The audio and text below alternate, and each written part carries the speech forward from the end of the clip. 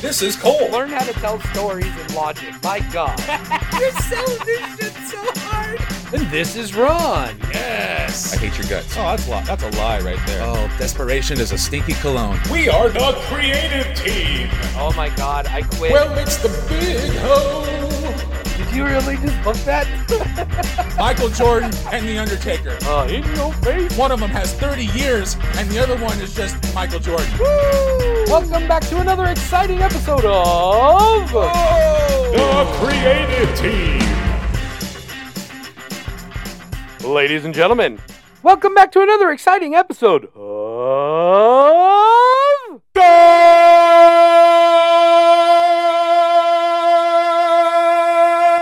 Creative team.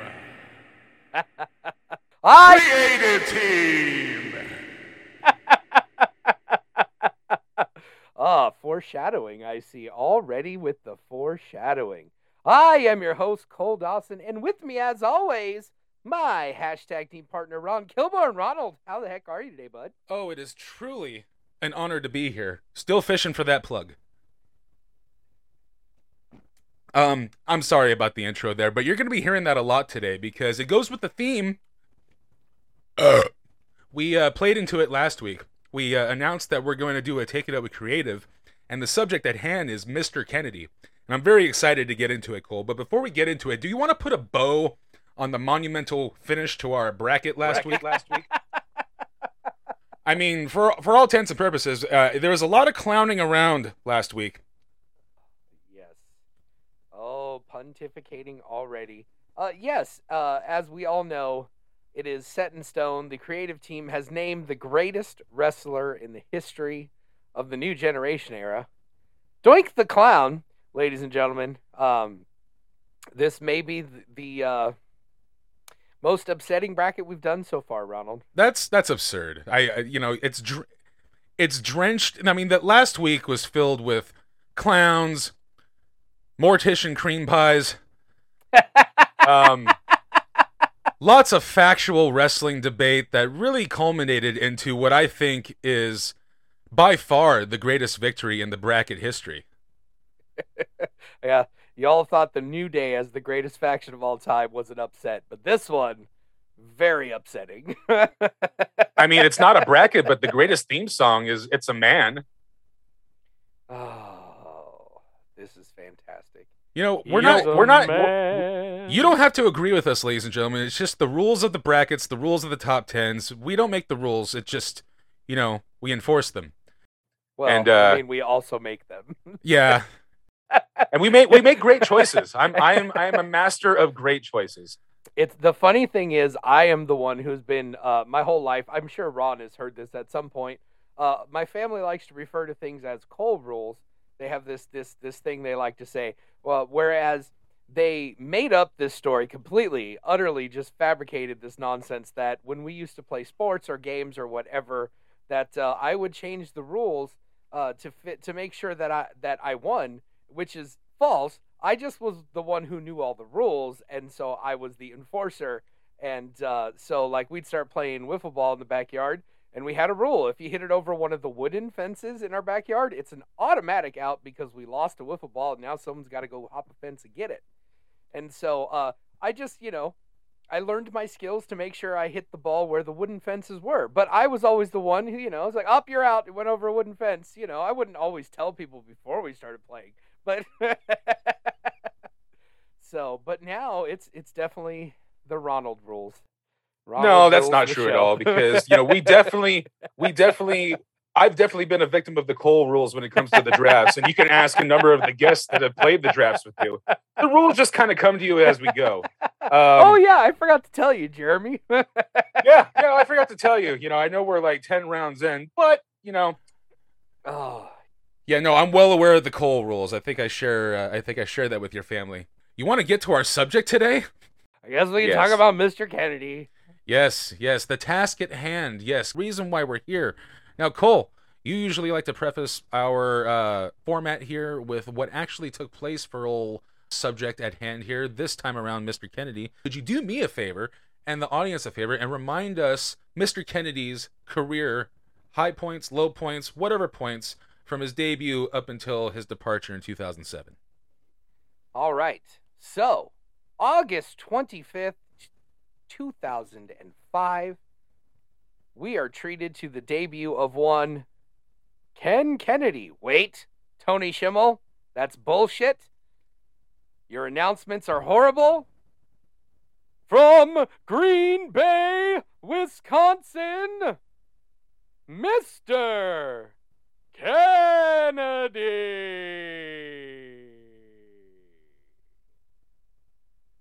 Kennedy. Yes. So he he debuts by sort of feuding with Tony Schimmel just a little bit and poking him in the ribs, saying, "How no, you're a subpar announcer. I'm going to do my own announcements." And this was gripping. It was fantastic. It got over immediately. I remember this is like just at the end of us being like just marks and like really like we've got 1 foot solidly in the business where we're starting to look at things more critically, but we still have 1 foot back there just in being fans. And so this was one of those moments where, you know, even in our early 20s, we're marking out for this guy, and I think we all thought he was a can't miss, going to be the biggest star ever. This was the next guy. Like, you can tell by the way he was getting booked that you can definitely know that it's solidified just by listening to podcasts of today. Anybody who was around that time period in WWE knew that this was like the chosen guy. That's why he got his name the way he got his name, and it just felt new and it felt awesome. Like this was a larger than life character on the rise. Please continue. So, he makes his pay-per-view debut against one Bob Holly. We are big fans of Bob Holly on this show. Now, this is important. I'm only mentioning this because this is kind of going to be a trend throughout the explanation here. Bob Holly gets a little bit banged up in this match, a little bit of a rib injury, but Mr. Kennedy wins and kicks off an undefeated streak. Shortly after this, on November 11th, he had a match with Eddie Guerrero, and Eddie pulled a little bit of his Latino heat, lie, cheat, steal magic, and did the old slam the chair and then throw it to Kennedy and turn around. Ref turns around, and disqualifies Mr. Kennedy. And so technically he did lose here, but this was not counted as his first defeat because he did not get beaten. And unfortunately, this was Eddie Guerrero's last match. So there's a little side note there, you know, the little trivia. Eddie Guerrero's last match was against one Mr. Kennedy. And unfortunately, shortly after that, they go on an overseas tour in Europe, and Mr. Kennedy injures his shoulder. He tears a muscle. He is out for 6 months, just a couple months after making his debut and getting over. Now, since he did have some momentum, they did keep him on TV. They did some appearances here and there so he could keep talking and do his introduction gimmick. But 6 months later, back in July, he returns to the ring in the WWE, and he debuts the Kenton Bomb, which is the Samoan drop gimmick where he does a forward roll off the second rope, and it turns into kind of a swanton. It's a fantastic move. Again, this is an important move to remember, ladies and gentlemen. July 21st, he subs for the injured Mark Henry to take on Batista for the World Heavyweight Championship, where Mr. Kennedy runs his head into the steps and cuts it clear to the bone and requires 21 stitches to sew his head up. And so he was out for a couple weeks, ladies and gentlemen. And then back up. So in July, later in July, he comes in. He feuds with, I skipped ahead. Yeah. So in August, though, as he's recovering, he falls in with the McMahons in the feud versus D-Generation X. So this right here, they've placed him in a spot where they obviously have plans for him. You know, he's already had a title match. He's helping out with the McMahons. So after that feud falls away, September 1st, 2006 now, he wins his one and only championship with the WWE, winning the United States title in a 3-way with Finlay and Bobby Lashley. So somebody beating Bobby Lashley is a big deal at this point. Bobby Lashley was, the next guy. So it's fantastic. So, yeah. After that, he starts a feud with The Undertaker. And their first match with Undertaker, he wins, sort of, because Undertaker gets disqualified when he hits him with the belt. The Undertaker would be the first one to actually pin Mr. Kennedy. So, get on YouTube, ladies and gentlemen. Get on YouTube and look up Undertaker chair shot to Mr. Kennedy. This is the hardest chair shot I've ever witnessed in my life, aside from the JBL Eddie Guerrero shot, because that actually spilled blood. But this is straight up whack-a-mole, you're gonna die type of a chair shot. The chair hangs around his neck. That's how hard he hit him with it. It's a disgusting sound. Please continue. So that was October when he started with The Undertaker, and he feuds with him through the rest of the year. There's a point where he teams up with MVP, which was great. That's a fantastic tag team. I don't remember much of that, so I might go check some of that out after this. But they took on, of course, the Brothers of Destruction. But, I mean, he feuded with Taker for a good 4 months there. That took us all the way up to Royal Rumble. And leading up to the Royal Rumble, they had one of the Beat the Clock challenges. And Mr. Kennedy, he went out and put up a good time. And then he continued on to screw up everyone else's matches so that they couldn't beat his time. He screwed over The Undertaker, screwed over... and then he took on Batista for the title again at Royal Rumble in 2007. And he lost again. And that started a short feud with Bobby Lashley for the ECW title, and he lost again. But at WrestleMania 23, he qualified for the Money in the Bank match leading up to WrestleMania 23, and he won the Money in the Bank ladder match at WrestleMania 23. And on April 30th, he went out and announced that he would be holding on to that briefcase, and he was going to main event WrestleMania 24. And on May 7th, he lost the Money in the Bank match to Edge, so that lasted 1 fucking week. Yeah. And in the match with Edge, he tore his tricep, or so they thought. It ended up just being a deep tissue bruise. It wasn't torn, but it caused him to miss a few weeks there. And that carried on into September, where he was suspended for 30 days for violating the drug and wellness policy. And so that wasn't great. But upon his return from the suspension, he loses promptly to John Cena, and this is where the bloom has fallen off the rose. He loses a feud with Jeff Hardy after that. He has a feud with Shawn Michaels. And he ends up losing that feud. And he had another injury in August that year where he went out to wrestle Shelton Benjamin. And he ended up separating his shoulder. And then he came back and dropped Randy Orton on his head in a match at a house show. And Randy Orton got him fired on May 29th, 2009. So... from where this started and the way they had him, the way they were featuring him, where they had him placed on the card, to what actually happened was a big disappointment in the eyes of many, definitely these two gentlemen. So today, we are tasked with trying to fix this. Is there anything you think I missed, anything that stood out for Mr. Kennedy for you, that other than that chair shot, that was not in my notes here? As far as everything that happened, you nailed everything on the head, going back to that chair shot. So, but what we didn't touch on was the plans for Mr. Kennedy. The plans for Mr. Kennedy before they pivoted to, little Hornswoggle. Mr. Kennedy was supposed to be Vince McMahon's son.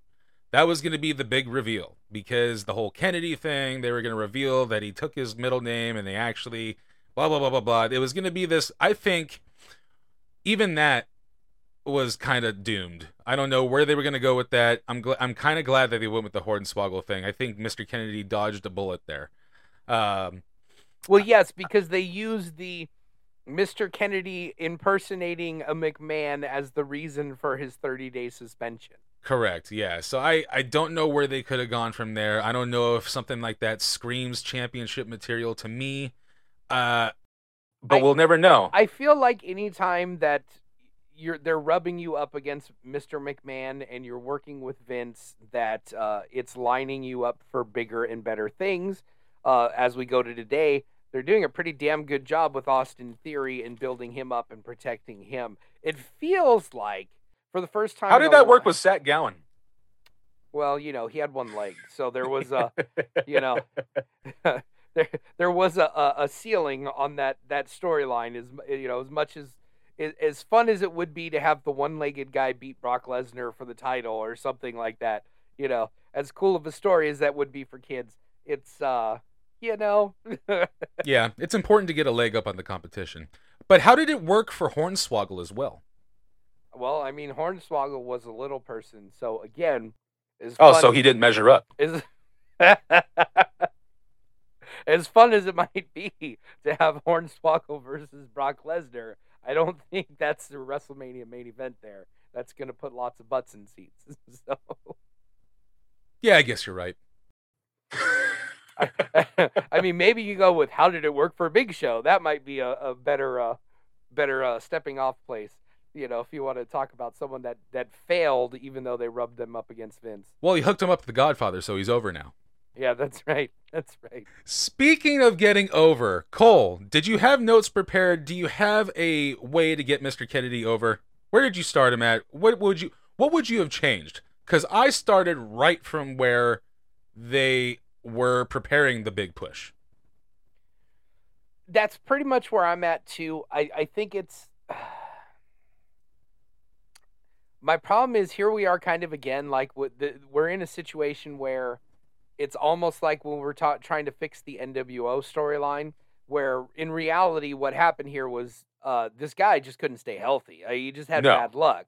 And then, he injured a couple people.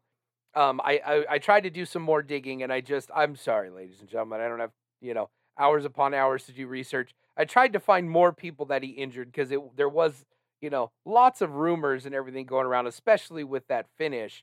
The Kenton bomb definitely knocked the shit out of a few people. That's a stiff move for anybody. But Ken Kennedy is not a small man. He's a pretty big guy. So he was a victim of I don't know about a victim, but before the steroid thing got another crackdown and we lost size and mass on Chris Masters, unfortunately, Mr. Kennedy was another one. He came back very sucked up. Much more sucked up than he was. Go out of your way to watch his debut versus him in Money in the Bank. It's a big, big difference. Where was I going with that? It's important to know. You just wanted to say sucked up, I guess. So, yeah, for me, when I have a character like this, I mean, this is one of those. For me, thinking back, like, this is almost where MJF is kind of right now, where it's like there's no doubt about this. This guy is going to be a big fucking star. Like, he's not missing anything. He looks great. He can talk. He can work. I thought he was a good worker, and I feel like a lot of the injuries are just, it's just bad shit. But unfortunately, when injuries pile up, not only did he have 4 injuries, technically, if you want to count the staples, him busting his skull all the way to the bone.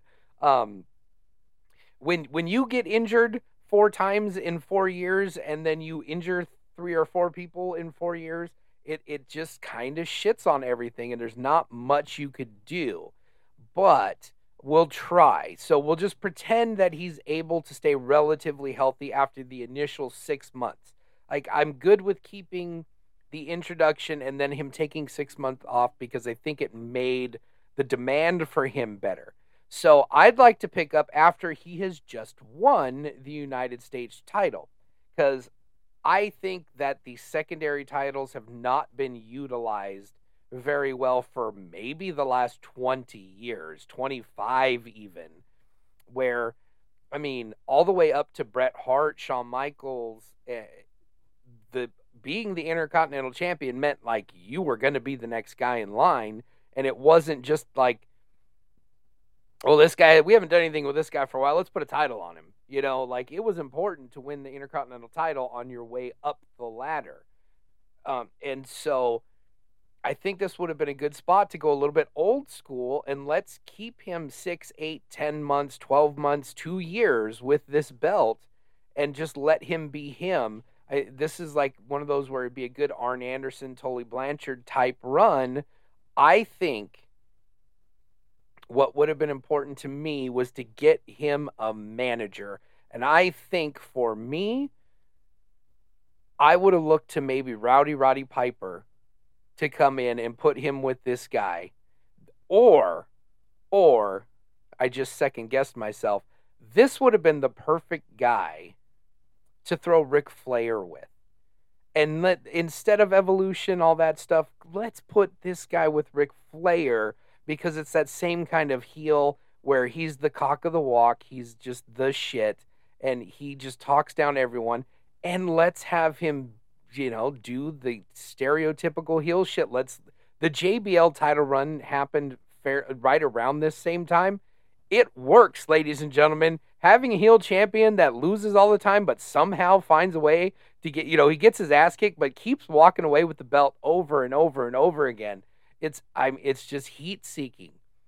I would give him that title, and I would have put him over on all the guys, on Christian and Jeff Hardy. You had all these guys that would have been perfect for him to have mini feuds with, before we threw him to the wolves with the Bobby Lashleys and the Batistas and the John Cenas of the world, so that he could, like, that was one of the biggest problems, or it is to this day, one of the biggest problems that WWE has, is that they have this hierarchy of, like, big stars, and they rush people up the ladder, and, like, when you're not ready to be the champion, you shouldn't be in the ring if they have bigger plans for you down the road. So I would have kept him away for probably 2 years, away from the top guys. And so I would have spent all of 2007 with him as the United States champion, just building and building, getting win after win, and especially having wins over Rey Mysterio, Chris Jericho, like all the wrestlers, the guys that the fans really, really loved. And then we could have built him up to the Randy Ortons and Edges of the world down the line, because I think him and Edge could have been would have been a great feud. I mean, they did it, but like him and Orton would have been a fantastic feud if they could have worked things out. And I would have kept that going up till the Money in the Bank. Like, I would have kept that belt on him for damn near a year and a half right there. And if we can get him to Money in the Bank, he's already got the United States Championship. He wins that Money in the Bank. I would have ran all the way through that 1 year run where I'm not giving this up. I'm going to keep this all the way up till maybe December for me. And that's where he finally loses for the first time. He loses that Money in the Bank, like right there, where he's just months away from main eventing WrestleMania. And he loses to Edge, would be perfect. So Edge is going to run off and he's going to main event his first WrestleMania. And then he loses his United States title. And then maybe we keep him off TV until the Royal Rumble. And he's a surprise entrance in the Royal Rumble because he's been off TV now that he's lost. And he sneaks in there and wins the Royal Rumble after we had this almost year build-up, and he lost at the last second. And I think by this point, with his character, with his charisma, with his promos, I feel like we'd be starting to get the crowd to turn babyface on him and want him to succeed. And so we got him and Flair running all the way up through this. He wins the Royal Rumble. He's got Flair in his corner, and we could go ahead and throw him and John Cena in the main event of WrestleMania 24. And that's where we crown Mr. Kennedy the new WWE champion. And then, he beats everybody. That's the way to do it. Now, the whole story is fantastic. instead of Flair, now just close your eyes and picture this. What if they brought back Bob Backlund? Oh my God. Just picture it. Picture Kennedy doing his announcement and Bob Backlund just right there, just staring in awe. Oh, oh, that would be fantastic. Only because, like, during this time Flair is on his retirement tour and not losing, or else he'll retire. So I don't want anything getting fucked with that. I'm Sorry I Love You is still happening at WrestleMania 24, but I like it nonetheless. I just wanted you to picture Bob Backlund in there. So we'll definitely scrap that from where we are towards the end of this. Flair. Piper was the guy I was thinking, and then like it just clicked in my head as I was talking. I'm like, oh my God, he's doing the Flair '80s gimmick anyway. Like this, it's perfect. But you're right. In that time, I didn't dig into what Ric Flair was doing there. So yeah, and like Kennedy is one of those guys. Like, does he need a manager? But I'm a guy that loves heat. So what's extra heat gonna hurt? So yeah, for me, it's all about the heat of him. He doesn't need a manager. I just need him. I need him to have a partner to help him cheat and get away with his dastardly deeds and keep that title on him for a very long time. Good. I love it. And speaking of heat, my storyline is drenched in heat, and I tend to go borderline piss the audience off heat, and that's what you're supposed to do. But I decided to do this in a way to where, like, this is the most piece of shit heel chicken shit guy in the world, but he's smart as shit. So my angle, I love everything that you've done built up to Money in the Bank. I'm actually all for that, just him having that title. It would actually, spice up some storyline based on the angle that I'm pitching. Let's just get into it, shall we? So this is the night after he wins Money in the Bank at WrestleMania 23. He gets out there and announces to the world, not only does he plan on it, he wants it in writing. I am the main event of WrestleMania 24. I am cashing it. But let me go back. I'm sorry. John Cena is celebrating his monumental victory over Triple H, who gets interrupted by Mr. Kennedy, who baits the audience, baits and switches them by saying, I am here to announce that I am going to cash in my Money in the Bank. Yay! At WrestleMania 24. That's right. Boo, big ol' heat. Oh, he swerved him. He thought they were going to cash it in, blah, blah, blah, blah, blah. He's announcing to the world that he is going to officially cash it in tonight, but to a future match in the main event at WrestleMania 24. So much so that he even gets Vince McMahon out there to have a contract signing, and it's official. And Kennedy tells the world, tells John Cena, and tells Vince McMahon himself. He was like, John, you might not even be the champion by WrestleMania 24. But how does it feel to know that no matter what anybody can do, the main event of WrestleMania 24 is Mr. Kennedy? So, with Kennedy having an official match at WrestleMania and having a year in between, now, what heel wouldn't do this? He already has his moment planned out. So what work does he really need to do until then? So the next week on Raw, he shows up late. People give him crap for it. He's like, I don't care. I'm the main event of WrestleMania. Next. And just kind of goes on his merry way. He has a match booked that evening. He just decided he's not going to do it.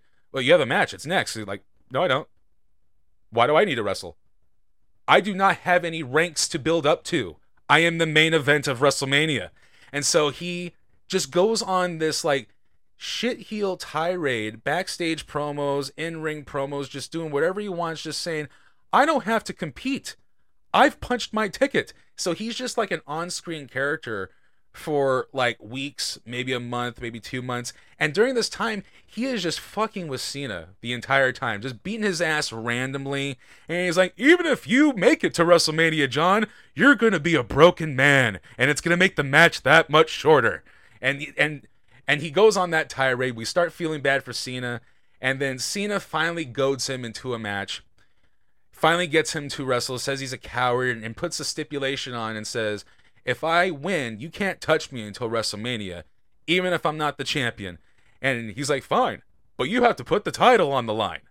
So he gets a title shot early in the midst of all this like douchebaggery. He ain't wrestling. He's not competing.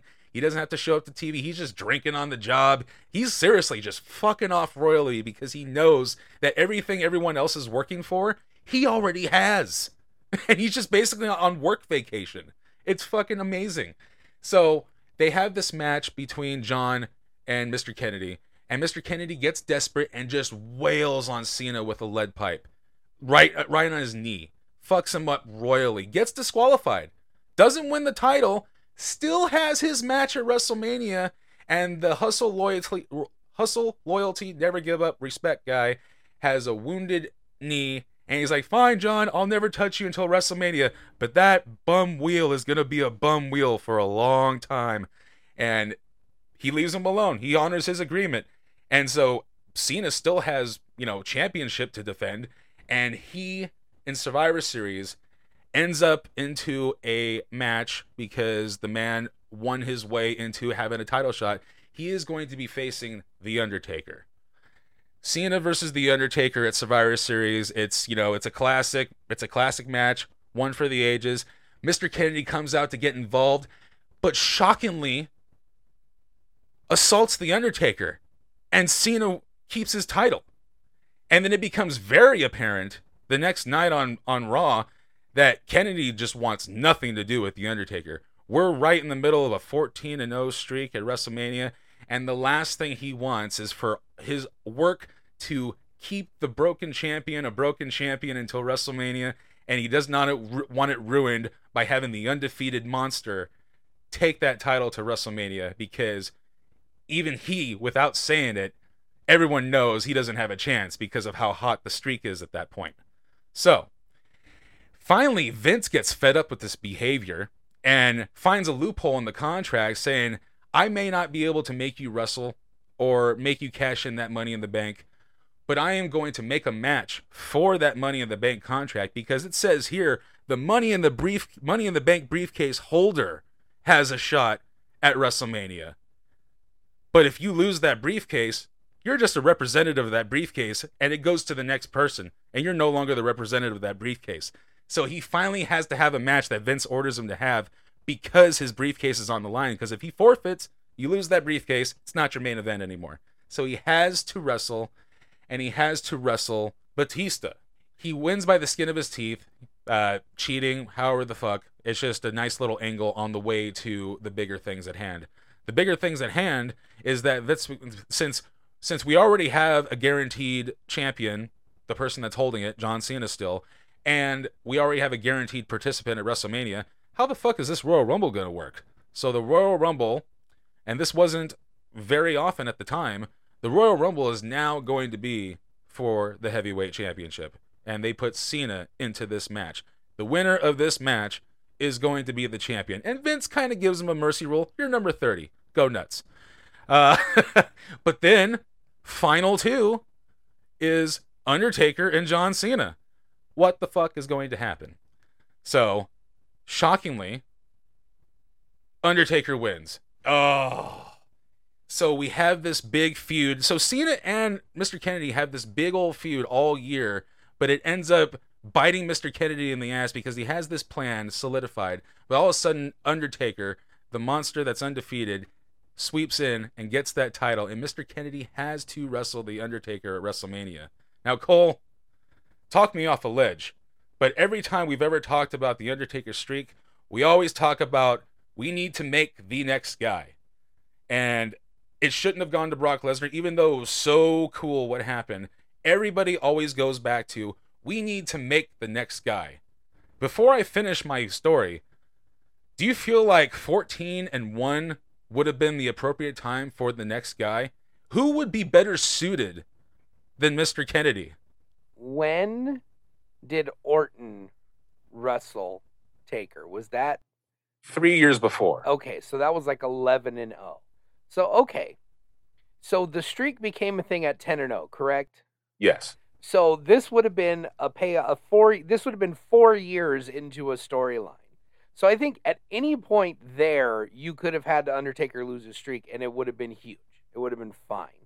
I don't think it would have been quite as shocking had it not made it to 21-1. You know, like 21-0 is insane. Like, Right. because he missed a couple of Manias in there. So this dude went undefeated for 23 years at WrestleMania. So it wouldn't have been as big of a deal, but it would have been a huge deal to have a new guy beat Undertaker at WrestleMania. Absolutely.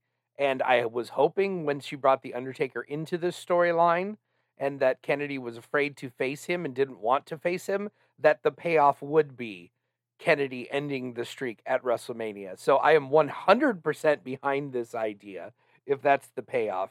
And absolutely, yes. I think if not this, if you weren't going to do it with CM Punk, you didn't do it with Orton, you got to, I don't understand why you would do it with Brock or with Kane or with anybody else besides the next big star. Yes. And that's exactly where we're going with this, ladies and gentlemen. I think 5 years after the point was made about his streak is a perfect time to make somebody. And this was, by all means, the next guy. And this is a way better outcome than Vince McMahon's son.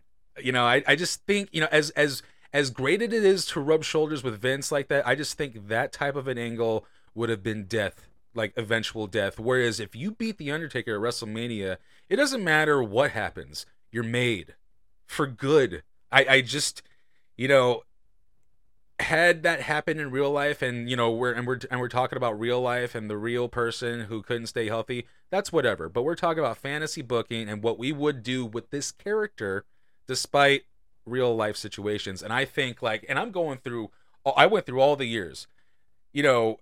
We even point to Daniel Bryan being the guy to do it, but he was already made by the fans. He didn't need it. True. You know? Yeah, and what they ended up doing with him was not equally as good. It was but gold. It was, really good. Yeah, it was absolutely gold. So he beat all of Evolution in one night. It's solidified. But I think just, and the way this takes place too, you have a guy that's completely avoiding all work the entire year, only wrestles when he absolutely has to because the office is finding loopholes to make this person work. And he's just cheating everyone out of their opportunities because he already has a date with Destiny. And then at the end of the year, his date with Destiny is in turmoil because the one guy nobody can beat at the show that he has a ticket to is on the horizon to be in that match. And thus, even he is questioning what he can do on that day versus The Undertaker. So he's not only pivoting and helping John Cena, he's just making sure that someone that he can beat is at WrestleMania. So really, I even think having him try to interfere in the Rumble would be great. Oh, or take a spot in the Rumble, and like he's not in there to win it. He's just in there to make sure Taker doesn't. Yeah, he tries to eliminate Taker. Maybe he saves John Cena from elimination a couple times. Like, oh my god, yeah, it'd be so great. I'm fully behind this. Yeah, he just catching random people that Undertaker's throwing out. Yeah, yeah, yes, exactly. He's just trying to keep people's feet from touching the ground until Undertaker gets eliminated, and eventually he gets in the ring and gets tombstoned, and then Taker throws Cena out. I think it'd be fan-fucking-tastic. So good. And like, you know, at this point, it wasn't nobody's kicked out of the tombstone. Then I'd say give this guy the first kick out of the tombstone. Oh, that would have been great, too. Nobody normal anyway. Kane definitely kicked out, but they were building him up as an equal monster. But I think the first civilian person, he needs to be the first person to kick out of the tombstone. I want to see that faraway look in Taker's eyes as how can I beat this guy? Yeah. That's when people start to kind of believe in this dude's, like, you know, I don't want to say hardness because I already said sucked up earlier. Toughness. Yes. Toughness. We'll say toughness. That's when the audience, like, I don't want to say double turn-esque, but I want to say, like, this is where they buy into Kennedy. Yeah, they're going to, I agree that if we do that, we pull off this whole year of him being entertaining and being scared of Undertaker, but then at WrestleMania, he faces down his fears and then even kicks out of the tombstone and ends the streak. It's either going to be nuclear heat or we have the next Austin. Either way, we're golden and we're printing money again. And how much better WrestleMania 24 would have been if we got I'm Sorry, I Love You. The opening match was the Belfast Brawl between JBL and Finlay, and we go off the air with, and your winner of the match, the 1-14-1, your new heavyweight champion, Mr. Kennedy.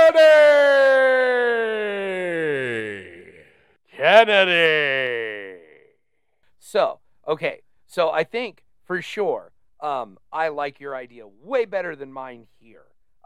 Fuck the United States title. All that's great. Yeah, fuck him having a manager. I love the idea of all of this, of him just like, I don't have to do that. No. I'm already the main event of WrestleMania. Like, he just walks out of matches and gets counted out with his briefcase. Like, I want to do all of this. It would be so great.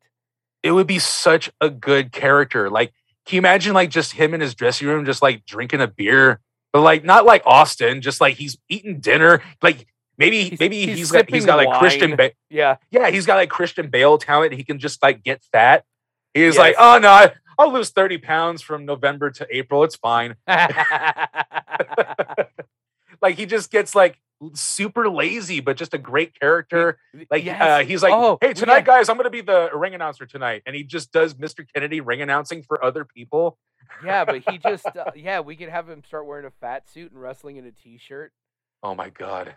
Oh, my God. This would be so great. So good. He was like, guys, how does it feel knowing that the ring announcer has a match at WrestleMania? Yeah, so Stephanie McMahon, if you're listening, we have way better ideas than your writing team does right now. Oh, you should definitely give us a call. Yeah, let's circle back to the Montreal screw job, and let's circle back to Mr. Kennedy's push. Let's circle back to Big Show. Fuck it, I'm still down. It's like, not only are we better at booking heat, we're better at booking ridiculousness. Yes, absolutely. No hands will come out of old people. Well, maybe they will. But, well, it's the big hole. Oh, yes. I love it. I love the angle. Like, I almost wanted to keep the United States title shenanigans, make it part of his year. Like, he's got to have some sort of bad luck. Maybe he just accidentally loses it or whatnot. Maybe they do a finger poke of doom scenario with like a ally of his. Okay, so so we could have him be the United States title, and he's like really rolling until he gets the Money in the Bank, and that's when he starts checking out, right?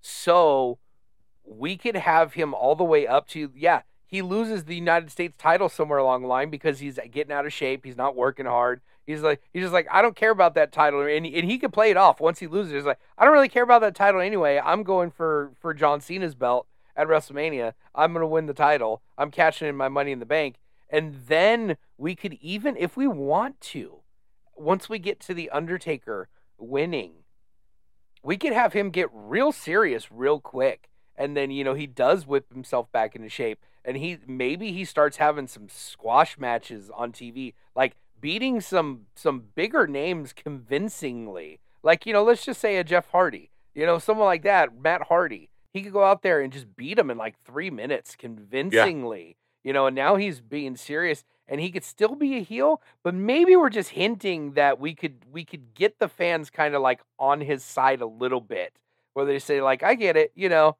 I've been kind of fucking off for the last 9 months, but I got it. It's the Undertaker. I got it.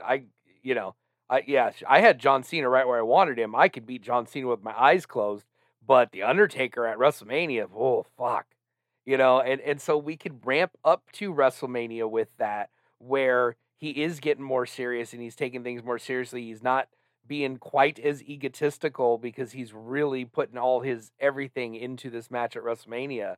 So like, there's so much we could do. There's so much meat on the bone for that. But this is the problem. No one wants to book year-long storylines anymore. Right. And these are all the little intricacies and magic that we could, just like, it's like watching a TV show where, especially an episodic one or a network show where there's 23 episodes, if we build from episode 1, and even if it's not 12 episodes, like I think one of my favorite shows in the entire world right now is Cobra Kai, where I think it's season 3 where they end the season with the giant brawl at the school. Maybe it's the end of season 2, whatever it is. So they spend the entire season watching this, 10 hours of things where they're building up to this gigantic brawl, this face-off. We know it's going to happen. And there's a few times where they tease it, where it's about to start, and then something happens. The cops show up, something happens, so that brawl never happens. Like, if the long-term storytelling can really get an emotional response, and I think the best part of this 1-year build-up for Mr. Kennedy versus the streak at WrestleMania is we'd really be in a situation where nobody could predict what's going to happen. Correct. So I think this is like like as much as I love the Owen Hart like taking full credit and celebrating Brett getting fired, like this is your best work, good sir. Where this is a money making angle that we can print money for years to come off of this story arc here. Well, thank you. And yeah, I actually agree, because the Owen Hart thing was, it was so far-fetched, but such good heat. Whereas this is a logical, real good wrestling angle that could have taken place. And I think the only addition that we really made to this is, I think it's brilliant to include him in the Rumble. And it's the first time in history where someone's intentions in the Rumble is not matched with everyone else's. Yeah, he's not trying to win. He's trying to make sure someone else doesn't. Yeah, and the caveat of that is everything that everyone's working for in this Rumble, he already has. And he's further taken someone else's opportunity to further his motives. What about this? So let's say we don't want to have him in the streak, right? So he already has the Money in the Bank in hand. What if he steals a spot? We already won. This was the winner, but this is just a what if, right? Yeah. What if we had the Money in the Bank winner also win the Royal Rumble, and it's a heel to make this work just the best? And so he gets both title shots at WrestleMania. 2 opportunities at WrestleMania. Amazing. So he's like, I'm going to cash in my Money in the Bank against, whoever the Universal Champion is, or the second World Champion is, and I'm going to main event WrestleMania. So I'm going to open the show. I'm going to be in the first match. It's going to be me cashing in the Money in the Bank, and I'm going to close the show versus the other champion, and I'm going to win both belts, and the last thing that's going to happen is this, and then he loses both fucking matches. Oh, see, all right, no, let me twist that up a bit. That you talk about the most WWE thing to do. Just big build up, and just big stadium public burial. Right in front of everybody. But for me, this is the one night babyface switch, because after that you're either going to be laughed at, either you're such a good heel that they're going to make fun of you mercilessly for 3 months and then you can go on a rampage, or they're going to turn on the company and you're going to be the biggest babyface ever for the next few months, and we can build up to you winning the title after that as a babyface. we would get the yes movement early. This would be his 18-second brogue kick. But let me twist up your addition there with more nuclear heat. Let's just pretend there's one title and it's Undertaker's, and the Money in the Bank winner, who already has a main event spot at WrestleMania, wins the Royal Rumble. So he has both opportunities. So what does a chicken shit heel do? Can you imagine if Taker wins, and then during the celebration, lightning, thunder, the pose, the purple lights, that's when he attacks the Undertaker and cashes in Money in the Bank. So not only does he spoil a great time, he absolutely 180s it, and we actually get a cancellation of Taker's celebration. And pivot right to the most nuclear heat ever. And then he gets on Raw the next day and says, I told you it was either going to be 14-1 or 15-0. You didn't think it was going to be 15-1, did you? Oh, I love it. I love it. This has been so much fun. Yeah. Yeah. We can spend all day on this angle. I think we've written some fire here, and we've done right by Mr. Kennedy. Absolutely. I hope Mr. Anderson is listening to this, and just give us wanting to rewrite history too. Give us a like or a thumbs up on the old social medias there, Mr. Ken Anderson. That'd be great. Yes. So. Give us a Ken Kennedy like shout out. That'd be awesome. Well, sir, we can sit here and mark out all day to the one-time title holder of Worst Ideas Ever, or we can take this sweet ass home and, oh, you know what? No! I've been fully prepared to remind you or tell you or announce to the world what is in store for the creative team going forward. We have 2 weeks of pure hell on the horizon, ladies and gentlemen. 2 weeks of pure joy, depending on who you are. But this is going to be a sequel, a long-awaited sequel to a very fun thing that we did, and it is none other than...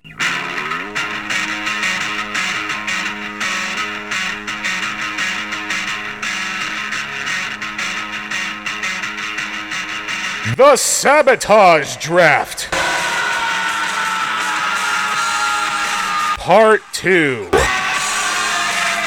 I hope we don't get any copyright infringement on the Beastie Boys. I think there's like one left, so. I think after the first time we did a Sabotage Draft, we realized we had a tremendous hit on our hands, and we absolutely needed a sequel, especially since after we drafted the 40 entities that we were going to draft, we realized there was at least another 40 or 50 or 80 or 200 people that we could have put in the Sabotage Draft. So it's going to be absolutely fantastic. The only caveat, this is the first draft where we're going to be taking people off the board. So the people that were already drafted in the previous Sabotage Draft are no longer on the board, which on the one hand is nice for all of us because nobody wants to see Mantar and ICP again. But there is just still a gigantic plethora of just horseshit out there. That we're going to be flinging each other's way to try to ruin each other's day and win the draft. There are no winners in this draft. That's right. I think this one is just trying not to lose. Or trying not to laugh. Yes. Oh, there'll be plenty of that. Trust me. Yes. The specifically, you're gonna. Never mind. I just had an idea, and I'm not going to divulge it here. And spoil Tune in, ladies and gentlemen. Tune in. We're desperately out of time. Yes. Next week, I got a great idea for Ronald. I know your number one draft pick right now. So, for Ron Kilborn, I am your host, Cole Dawson, saying thank you, we love you, and good night. Mwah. Thanks for listening. Find us on Instagram and Twitter at Creative Team Pod, or just the Creative Team on Facebook. Follow Cole Dawson on Twitter and Instagram at Cole2130, and follow yours truly at Ron_Kilborn. We'll see you next week on another episode of The Creative Team.